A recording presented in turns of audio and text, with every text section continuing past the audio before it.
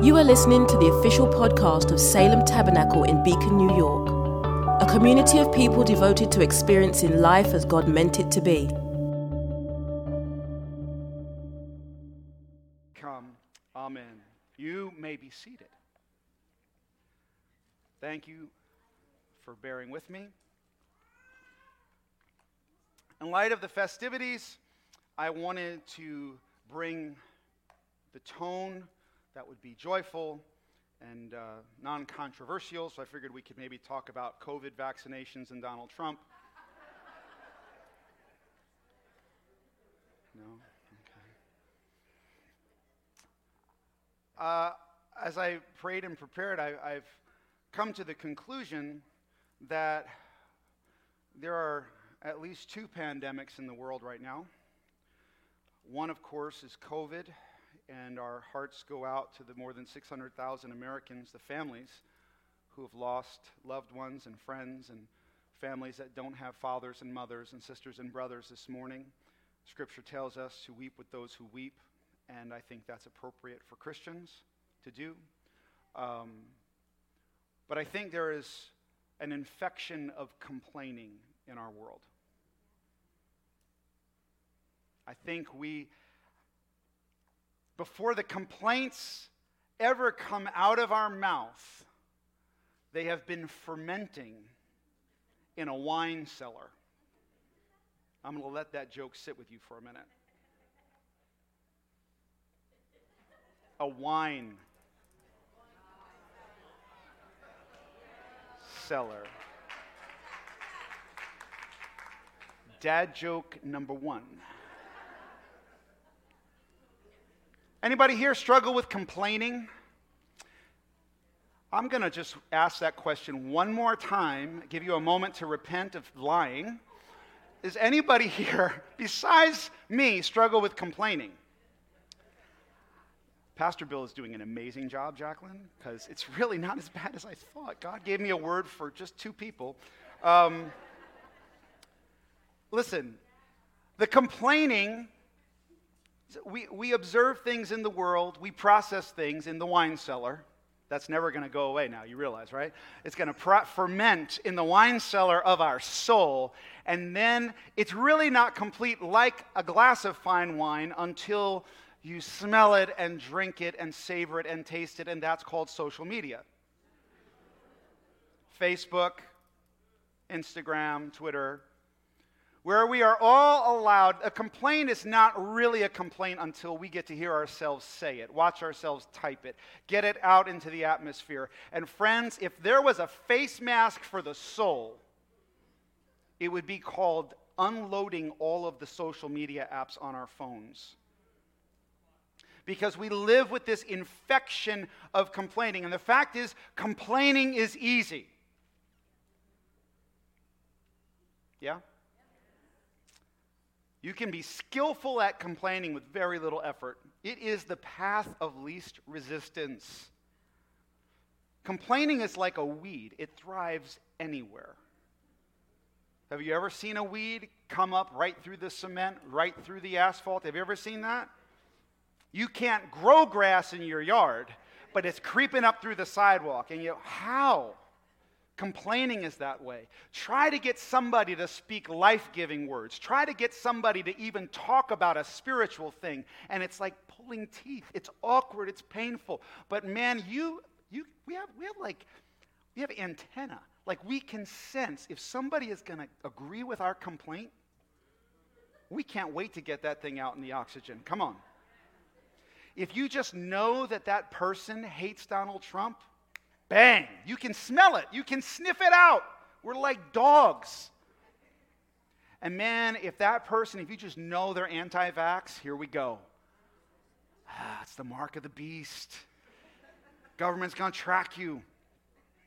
Charles Spurgeon was a prince of preachers from the 1800s in England, and he said this about lying, but I think it works for complaints. He said, "It is a great deal easier to set a story afloat than to stop it. If you want truth to go around the world, you must hire an express train to pull it. But if you want a complaint to go around the world, it will fly." Come on, friends. The fact is, we're going to be here for a few more minutes, and then we're going to go back out into the big bad world. And my question is, how are we any different than the rest of the people in the world that don't claim to know Jesus? Turn with me, if you would, to the book of Numbers, chapter 11. The book of Numbers is the third book of your Bible, and it's mostly the description of the children of Israel wandering in the wilderness, which kind of sounds like life for the last 18 months. We're going to start reading at verse 4 of Numbers 11. We're going to read for a little bit, so bear with me. It says, "The rabble among them had a strong craving, and the Israelites also wept again and said, 'If only.'" Everybody say, "If only." That's where complaining often starts. If only, ... Fill in your favorite candidate, your favorite pet peeve, whatever it is. "If only we had meat to eat. We remember the fish we used to eat in Egypt for nothing. The cucumbers, the melons, the leeks, the onions, and the garlic. But now our strength is dried up, and there is nothing at all but this manna to look at." Now the manna was like coriander seed, and its color was like the color of gum resin. The people went around and gathered it, ground it in mills or beat it in mortars, then boiled it in pots and made cakes of it. And the taste of it was like the taste of cakes baked with oil. When the dew fell on the camp in the night, the manna would fall with it. Moses heard the people weeping throughout their families, all at the entrances of their tents. Social media. Then the Lord became very angry, and Moses was displeased. So Moses said to the Lord, "Why have you treated me so badly? Why have I not found favor in your sight that you lay the burden of all this people on me? Did I conceive all this people? Did I give birth to them, that you should say to me, 'Carry them in your bosom, as a nurse carries a sucking child, to that land that you promised on oath to their ancestors? Where am I to get meat to give to all this people? For they come weeping to me and say, 'Give us meat to eat.' I'm not able to carry all this people alone, for they are too heavy for me. If this is the way you're going to treat me, put me to death at once. If I have found favor in your sight, and do not let me see my misery." So the Lord said to Moses, "Gather for me 70 of the elders of Israel, whom you know to be the elders of the people and officers over them. Bring them to the tent of meeting and have them take their place there with you. I will come down and talk with you there, and I will take some of the Spirit that is on you and put it on them.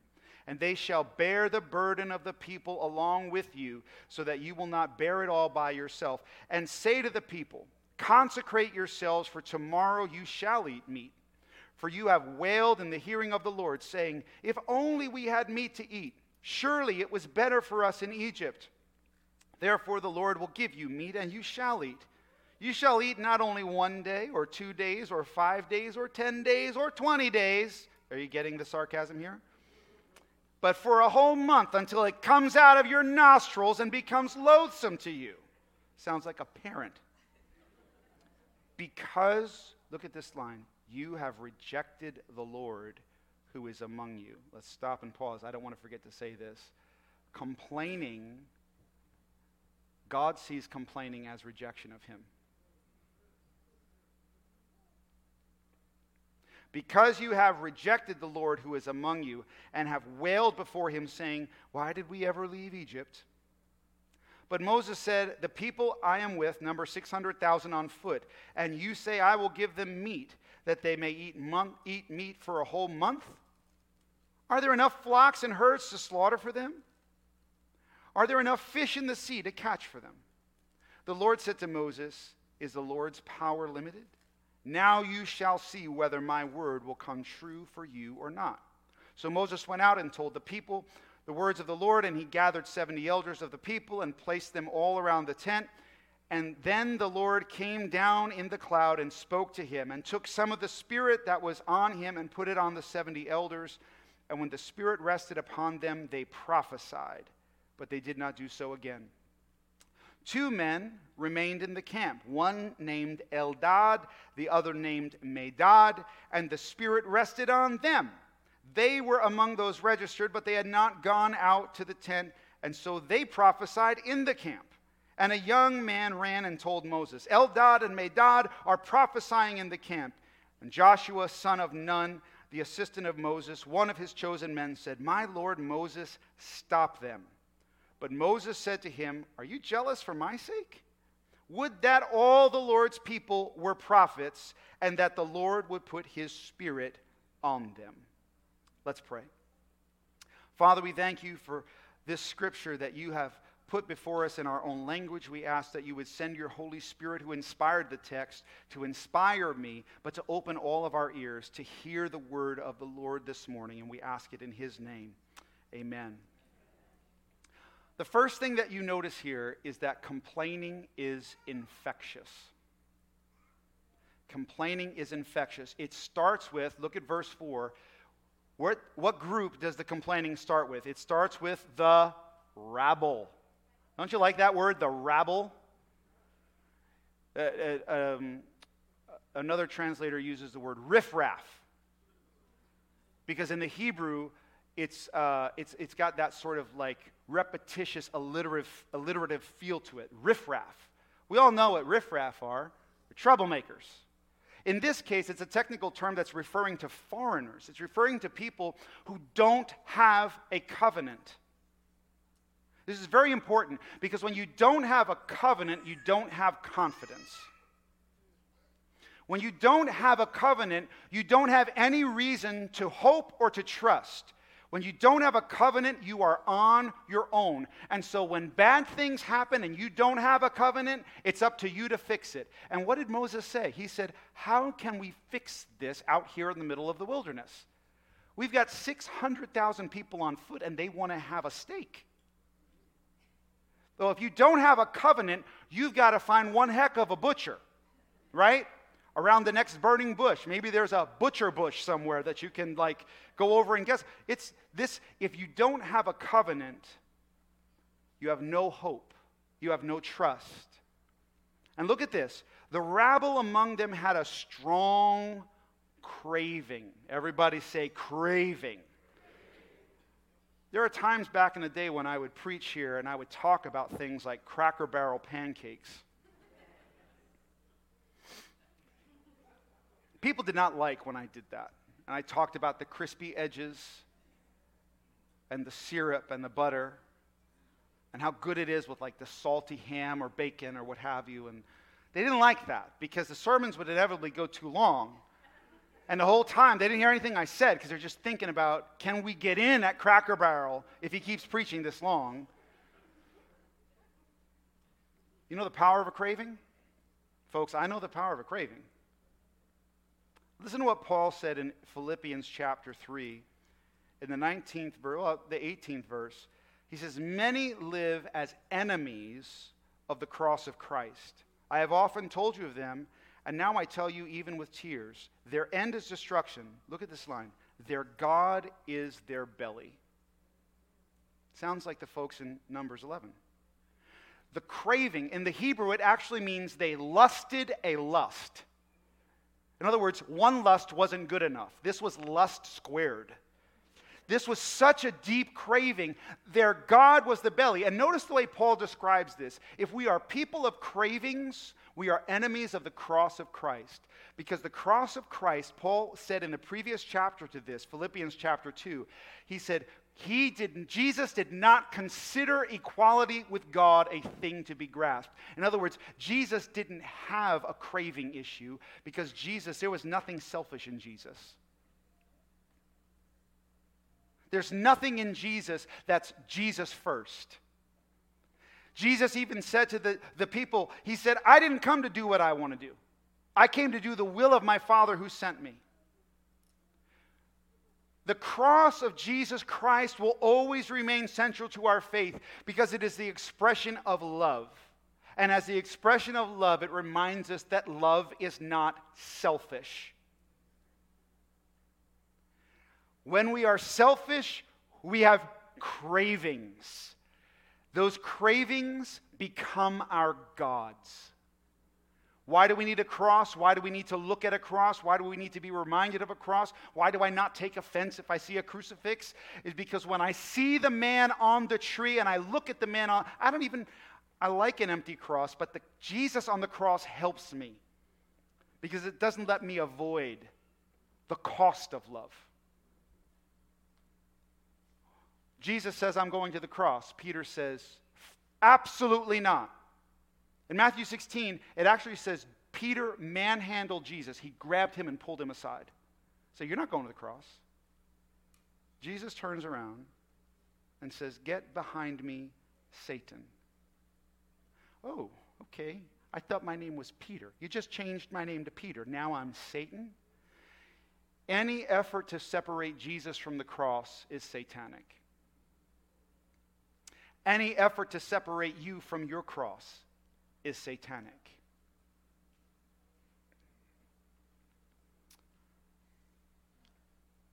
Francis de Sales said this: he who complains sins because self-love, and by this he's talking about a carnal, selfish love, because self-love magnifies the injuries done us and makes us believe them greater than they really are. Can anybody say, I know what he's talking about?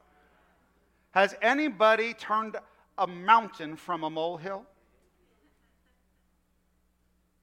How does that happen? How does the person who didn't give you the proper greeting on Sunday morning suddenly become the devil himself? How does the person who cuts you off in traffic have to be demon-possessed? How does this happen? Think about it.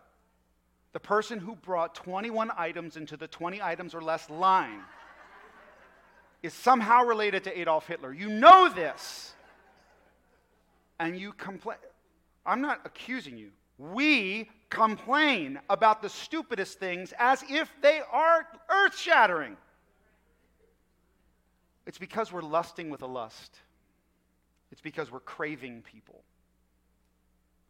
And this line at verse 5, you have to look at it. If you get nothing out of the sermon, please take this home with you. Please write this down. Verse 5, we remember the fish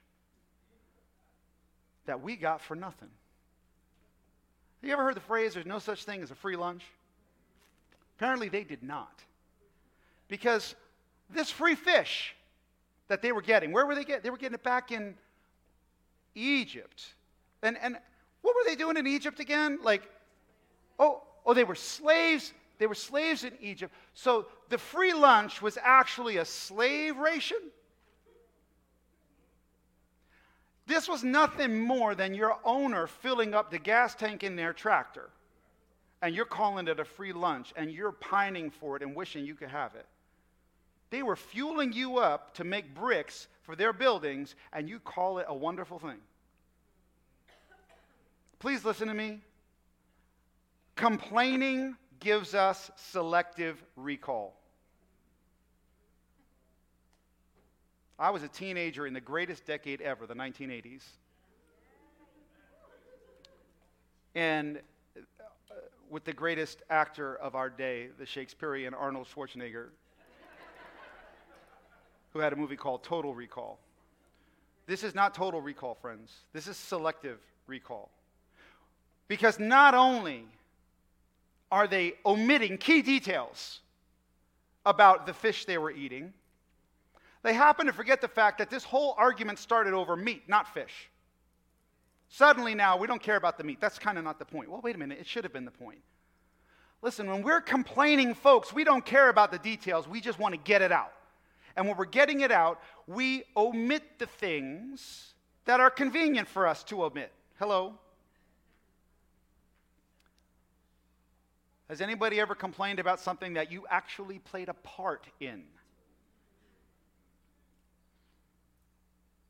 Does anybody remember this when you were, look back on your high school years with fondness? Does anybody do that? Okay, the lying levels are just, I'm the only person. Does anybody think, oh, remember when we were kids and life was just simpler? Does anybody? I got a 23-year-old raising her hand, and I'm looking at 50-year-olds like, I don't know what she's talking about. Right? You remember when life consisted of things like homework and girls? Okay? Now life was so good back then. Now I want you to really be honest and remember when you were in high school and you thought you couldn't wait to be an adult. Now you get what I'm talking about, because I can go to bed when I want to go to bed, and I can go out with who I want to go out with, and I can paint my walls black in my bedroom if I want to. I can listen to Guns N' Roses and not get grounded, because that might be a personal story for me. I might have gone too far there. Slipped out, sorry. Good taste, what can I say? Hey, selective memory. When you go back to that high school time when you were powerless and you had no money and you had no freedom and you had nothing. You didn't have the education, the qualification. If your parents put you out, you were in trouble because you could not provide for yourself. You were dependent. You really want to go back to that place? None of us want to go back to that place except when we do, right? And this is the power of complaining. We forget what it was like. Not only do we forget, we distort reality. It's the power of negativity. It distorts reality. It distorts our experiences. It blows things out of proportion. It makes evil good. That's what they did. Slavery is evil. If you ever were looking for a chance to say amen without hesitation, that might have been it. Slavery is evil. Thank you. I appreciate that. I feel good about my preaching. Slavery is evil. And they're talking about it like it's good. We got free food, man. That was awesome. Really? Okay. But now let's contrast this complaining speech in the front of the story with the prophetic speech in the back of the story. You see, rather than the riffraff just kind of assembling birds of a feather, the motley crew of verse 4, now we see God calling for 70 elders, and I love the language here in verse 16. God says, gather for me. There is a difference when people come together by their common misery versus people coming together by divine invitation. The church in Greek is the word ekklesia, and it's the called out ones. We did not come here today because we chose to come here. We came here because the Holy Spirit of God gave us the desire and the ability to be here. We may not have consciously, intellectually, or psychologically recognized the moment, but I'm telling you in faith that spiritually, on a mystical level, you got up even if you did not feel the want to. Spiritually, it was in your soul. That makes you the ecclesia. That makes you graced. Your presence here is a gift to you. Your presence here is a gift to the person next to you. Your presence here is a gift to me. Who gave the gift? God gave the gift. You are not riffraff. You are not a rabble. That word in the Greek, Hebrew, the origins of that word have to do with harvest. When you're harvesting a field of wheat, it's not like picking flowers, am I right? You pick a flower, you say, oh, I like that one, I'm going to pick that one. When you're harvesting wheat, you're just in there. Huge equipment, just pulling it all together. There's not a whole lot of intentionality regarding the individual stalks. Harvest is just get it all in the bin as quick as you can before it rots. That's riffraff. The 70 elders are called out intentionally by God with a purpose bigger than themselves. Friends, if we don't want to be complaining people, let's be the people who surrender to something bigger than ourselves. The complaining person has made themselves the center of the universe. The complaining person is looking at the menu. They're not looking at the purpose. They're looking at it saying, I'm tired of eating this miracle every day.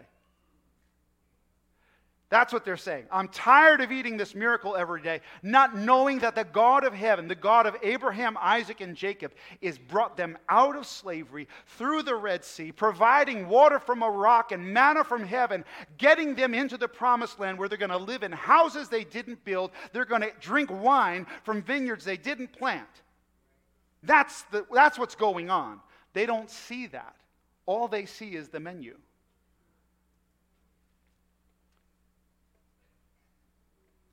You see, complaining expresses the dictates of the belly, but prophesying expresses the mind of God.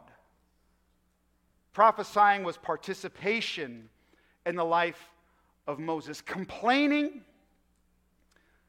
is our futile effort to get control of a negative situation.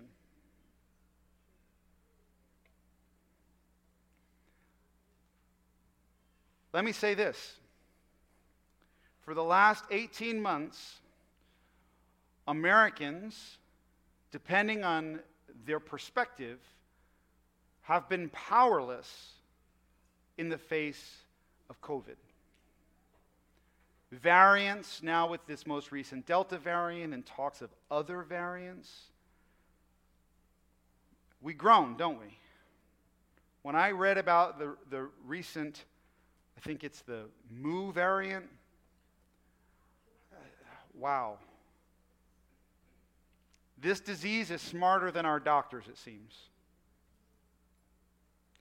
When we're in this powerless situation, if you're for vaccines, you're powerless to make everybody get vaccinated. We complain. If you're opposed to vaccines and your governor says, oh no, this is what you feel powerless, what happens? You can't control it. Do you know your governor is not under your control, right? Let me tell you this. You don't control your governor. You don't control your president. You don't control your boss.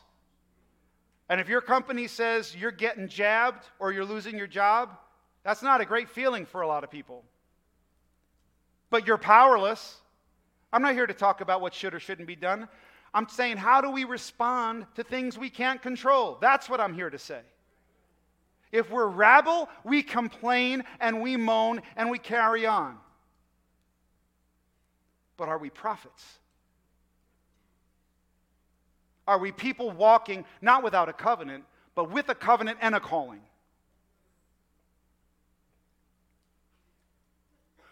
You see, the prophetic will not be controlled. This is what's beautiful about it. Complaining is our futile carnal effort to get control. Prophecy will not be controlled. I love the end of this story. These two characters. 70 guys are registered to show up at the tent. 68 make it. I still want to know, what were you doing that was so important that you couldn't show up?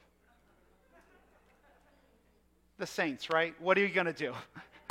They're always confounding you like Eldad and Medad. They said, hey, it's a Saturday. Well, it wouldn't be a Saturday. It would be a Sunday. It's rainy. I'm not feeling it. God knows my heart. I'm staying at the tent. It's my tent. Could you imagine what happened? I mean, think about it. So, I'll be abundantly clear here. This word for prophesying, right? A lot of people don't really know what this is. They don't know what this is. So when you think of a prophet, maybe you think of Elijah or somebody like that. You think of like pointing a finger in the king's face, that sort of thing. Maybe you think of the guys on TV that say, oh, your social security number starts with a 1. No, a 0, I'm sorry. Right? That's what are we thinking of? I can tell you exactly what this is. Remember the story of Saul? When Saul was anointed to be the king, and the prophet Samuel said, the Holy Spirit's going to come upon you, and you're going to prophesy. And it happened not once, not twice, but 3 times. And Saul was going down the road, down the sidewalk, prophesying. And people observed and said, oh, he's one of the prophets now. He's in the school of the prophets. In Hebrew culture, This prophesying, this is as Pentecostal, freaky, scary, mystical, ecstatic experience stuff, like visions and babbling. That's what this is. 70 men registered. They're going to get some, not of God's Spirit, of Moses' Spirit. And God's going to take some of, I don't know how the math works for this. Okay? I don't know how the math works. But God says, I'm going to take some of your Spirit, I'm going to put it on them. He puts it on them. They start going in. They're going in like Pentecostal church. That's literally what this is. I'm sorry if you had if you thought like in the Old Testament they were like, oh. It was not that. It was like, oh, I can see you over there 100 feet away doing something crazy. It was that kind of thing. Imagine these two guys. They're not even there. And it hits them. You're in the kitchen, like cleaning a pot after Shabbat dinner, and you're like, oh, whoa, what is going on? What does the story say? I'm telling you the truth. The story says somebody heard them and ran to tell on them. Hello? They weren't having a private moment with Jesus, Yeshua. They were going in so loud, the person in the next tent over was like, what the heck is that? They go running out to the tent of Moses, and they tell Joshua, he's the armor bearer, the bodyguard. Won't you let you in the pastor's office? Hey, what's going on? There's some guys back in the camp, they're going crazy. I think they're prophesying. Joshua, notice what he wants to do, exactly what the complainers do. He's trying to control the situation. And he goes right into Moses, kicks the door open. Shut it down. Stop it. Turn in your Bible to Mark chapter 9. Mark chapter 9, verse 38. John said to Jesus, "Teacher, we saw someone casting out demons in your name, and we tried to stop him." Look at this, because he was not following us. Hello? Control. I'm at the center. They're complaining that somebody's casting out demons. Complaining can make great things miserable. Come on.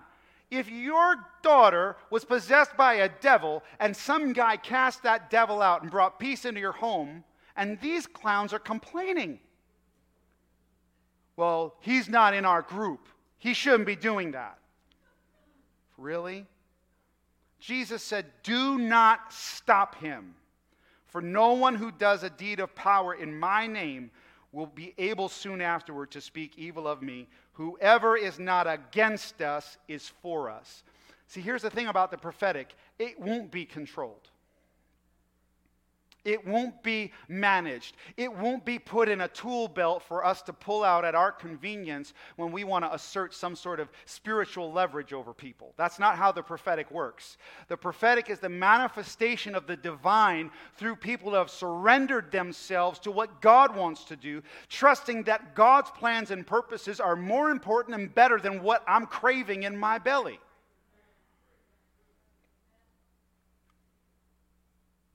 I think we have to consider the fact that God visited those two men in their tents just to make sure everybody knew those guys weren't prophesying because they were with Moses. They were prophesying because God was doing something. And now we know because the guys that weren't even with Moses got hit. The rabble's complaint revealed their perspective. God is not able to finish what he started. The rabble, the riffraff, they're looking around saying, God brought us out, took us away from the fish and the onions and the leeks and the garlic and the melons, and he's not able, apparently. They're not asking God to give them meat. They're complaining because he can't. The prophetic voice testifies, he who began a good work in you will be faithful to complete it. That's what the prophetic voice says. The complaining voice says, I don't think God can do it. I don't think God's going to do it. Where's God? The prophetic voice says, I'll tell you where God is. He's in the midst of you. He will never leave you. He will never forsake you. That's what the prophetic voice says. The prophetic voice is the voice that has its speech liberated from its circumstances. I'm going to say that again. The prophetic voice is the voice that has been liberated from its circumstances. If the only thing I have to say about my circumstance is basically a description of the circumstance, I don't need the Holy Spirit to do that. I don't need to look around and say, oh, COVID's really bad. Yeah, it's really bad. Thank you for that insight you had there. You know, it's very tragic. Yes, it is tragic. There's nothing prophetic about that. But it does open the door to some complaining, doesn't it? Well, you know, if they had done, right? I don't know why they did this. It doesn't require the Spirit of God in your life. It doesn't call for a covenantal relationship with the King of the universe for us to simply regurgitate the facts about our circumstances. But if we're prophetic people, we're testifying people. We're people whose speech is not ground and tied to the bad circumstances in our lives. Our speech is informed and inspired by the God who spoke the world into existence. I love the prophet Habakkuk. What does he say at the end of his letter in chapter 3, verse 17? Though the fig tree does not blossom. I love this. And though no fruit is on the vines, though the produce of the olive fails and the fields yield no food, though the flock is cut off from the fold and there's no herd in the stalls, yet I will rejoice in the Lord. Come on. I will exult in the God of my salvation. God the Lord is my strength. He makes my feet like the feet of a deer and makes me tread upon the heights. That's prophetic speech in the midst of negative circumstances. I've been using the prayer book from Kenya, and their version of this, it says, though the mangoes aren't ripe and the coconut tree is empty, yet will I praise him. Come on, somebody. The end of the book of Revelation says what? It says the testimony of Jesus is the spirit of prophecy. Because Jesus is constantly looking at what's possible, not simply what is. Jesus is always convinced of what's possible. He's not simply looking at what is. I'm glad when he looks at me, he just doesn't see what is. I don't want him to look at me and just see me. I want him to see what me can be. That's what I want him to see. Friends, don't let friends complain. I love. Turn there in your Bible. We're closing now. Psalm 124 was read this morning to open the service. I'm convinced it's worth a second look. If we're not going to be the rabble, we're not going to be the riffraff, we're going to be prophetic people. We're going to be testifying people. We're going to be people that speak out not of our circumstances, but out of the liberation of God's Spirit. This is what you're seeing right here. Psalm 124 is liberated prophetic speech. Here's what we don't have to do. We don't have to deny that life is hard. We don't have to deny that the world is a mess. We don't have to deny that there's poverty, there's hunger, there's violence, there's war, there's political corruption, there's cultural division, there's racism, there's classism, there's sexism. We don't have to deny all of these things. And we go, oh, well, this. Hey, last time I checked, sin is everywhere. All these people splitting hairs. Come on. What do we do? You know, this stuff flies around. Psalm 124. If it had not been the Lord who was on our side. I love this. He interrupts himself. Because he's preaching. He's preaching. He was about to start his sermon and realize the congregation was not with him. I don't know what that's like, but He's going in right away. He started hot. I started with a Trump joke. He started hot. He's like, if it had not been for the Lord who was on our side. He's like, whoa, look at this line. Let Israel now say. Just in case you thought you were going to sit back and just watch me preach this sermon, he's like, no. We're all in this. We're all about to speak. I'm going to say that again. We're all in this. We're all about to speak. Right? Let Israel now say. Same line. If it had not been the Lord who was on our side. Look at this. When our enemies attacked us. Wait a minute. If God is on your side, shouldn't you be free from enemy attack? I thought favor wasn't fair, and that meant I don't get attacked, right? No. When our enemies attacked us, then they would have swallowed us up alive. When their anger was kindled against us, then the flood would have swept us away. The torrent would have gone over us. Then over us would have gone the raging waters. Blessed be the Lord who has not given us as prey to their teeth. We have escaped. Somebody say, I got out. We have escaped like a bird from the snare of the fowlers. The snare is broken. We have escaped. Somebody say, I got out. Our help is in the name of the Lord who made heaven and earth. Listen, your testimony will transform your community. Your testimony will transform your community. How do you speak to one another? Let's think about this. How do we talk to one another? Do we complain to one another? Do we stir up the worst in one another? Do we turn molehills into mountains? Do we take small problems and just we weave them and polish them and turn them into gems of misery? Or do we speak to the possibility of the prophetic Spirit of God that says, I know the mangoes aren't ripe yet. I know the coconuts aren't on the tree, but I'm going to give God praise. Do we look around and say, you know what? It's been rough. The enemy showed up. I got some bite marks on my thigh. Hello. I still got a little water in my nose. You know when you get water up your nose and like 3 minutes later you can still feel that little burn in the back. I still feel the water was there, but you know what? I didn't drown. I got the bite marks, but I still got my leg. And you know what? I remember what it was like to be in the trap, but the trap is broken. Oh, because the Lord was on my side. Eugene Peterson wrote a book called Long Obedience in the Same Direction. And it was about the Psalms of Ascent, of which this is one. And he said this about this particular verse. He said, God's help is not a private experience. It is a corporate reality. God's help is not an exception that occurs among isolated strangers, but the norm among the people of God. Your blessing isn't yours. Your deliverance isn't yours. Your breakthrough isn't yours. His provision isn't yours. It's ours.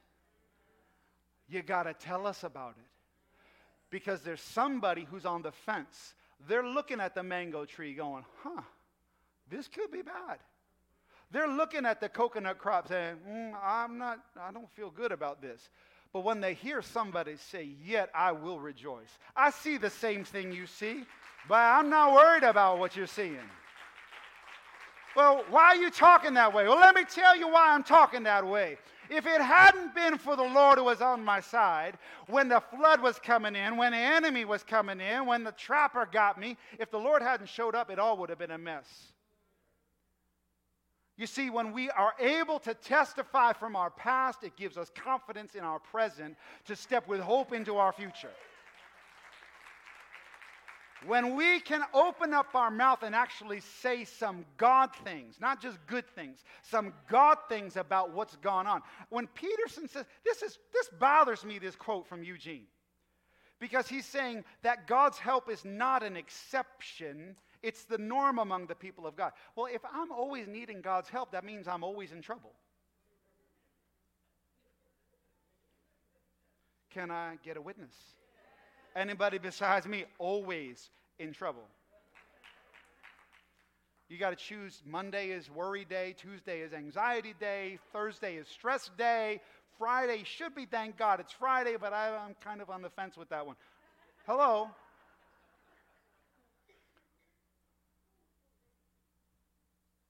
Peterson goes on to say this. He says, discipleship is hazardous work. You realize when you said yes. See, I don't do like the altar call stuff anymore for like salvation. If you don't like Jesus and you're here today, thanks for coming. It's been strange, I'm sure. I'm not going to convert you. I don't want to convert you.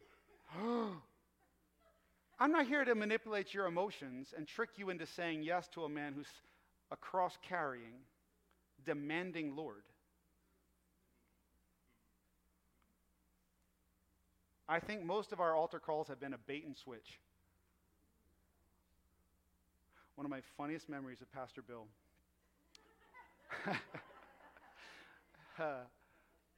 was when he was ordained as a deacon, and he goes into holy orders.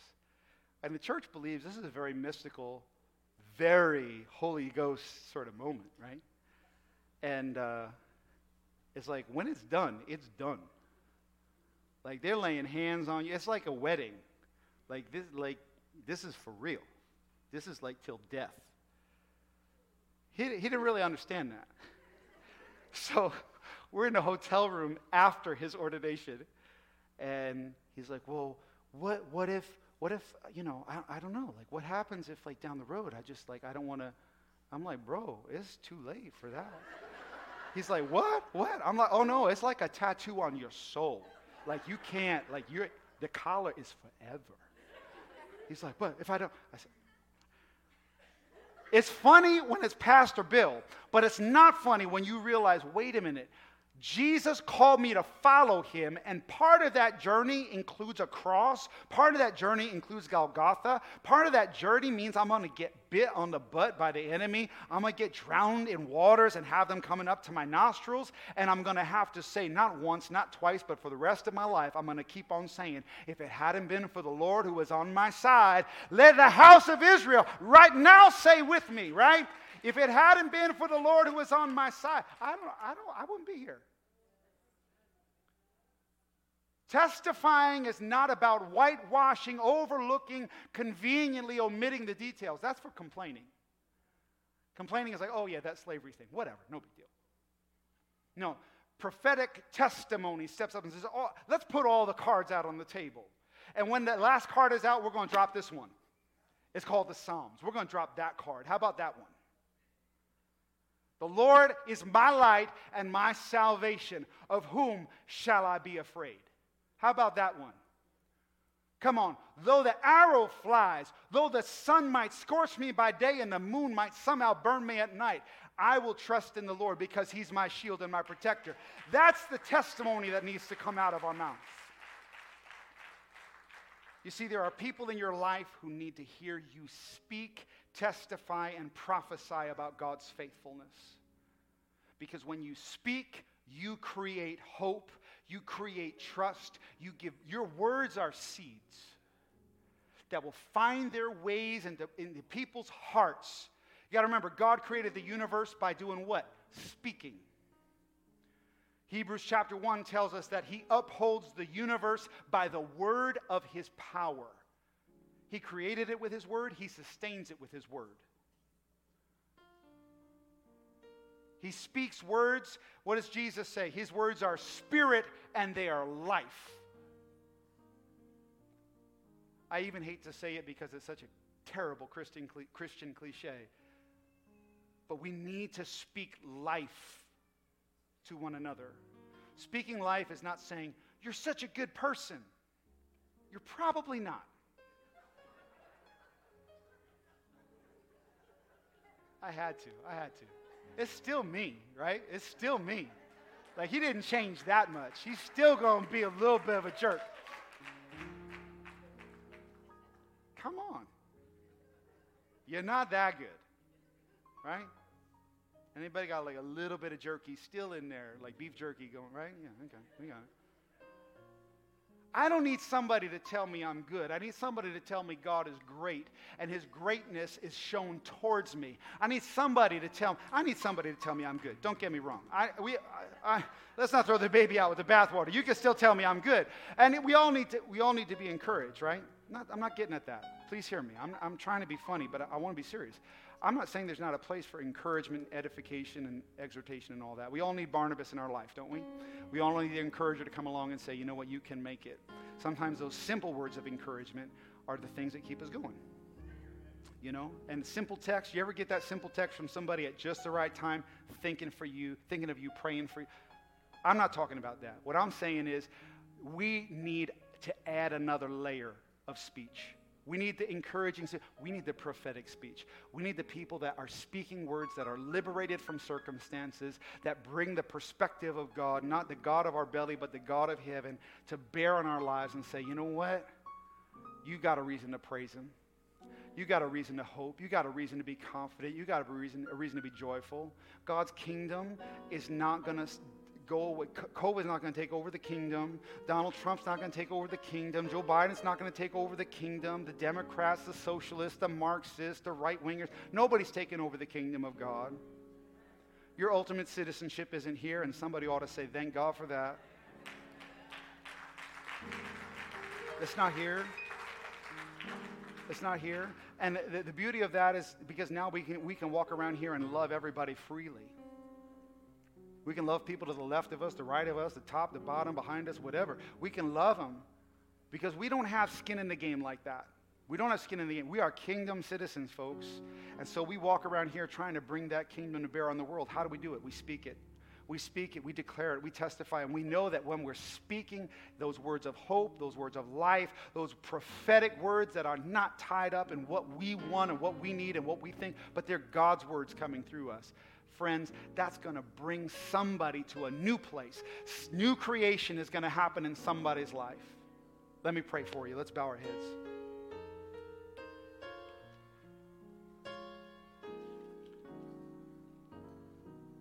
Father, today I rejoice as I look out over a room filled with image bearers.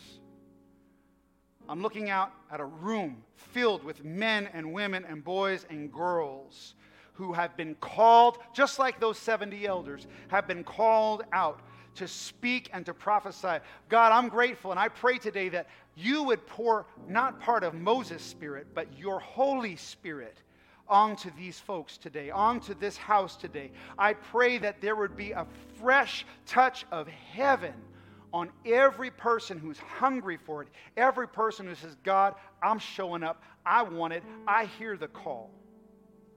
I pray that you would bring them into a new dimension of speech, a new dimension of power in their mouth. God, forgive us for complaining. Forgive us for our cravings dictating our speech. Forgive us for not being careful, for getting caught up in the rabble. Forgive us. But purge us, cleanse us. We're grateful for the opportunity to participate in your work in the earth. We bless you in the name of Jesus. Amen.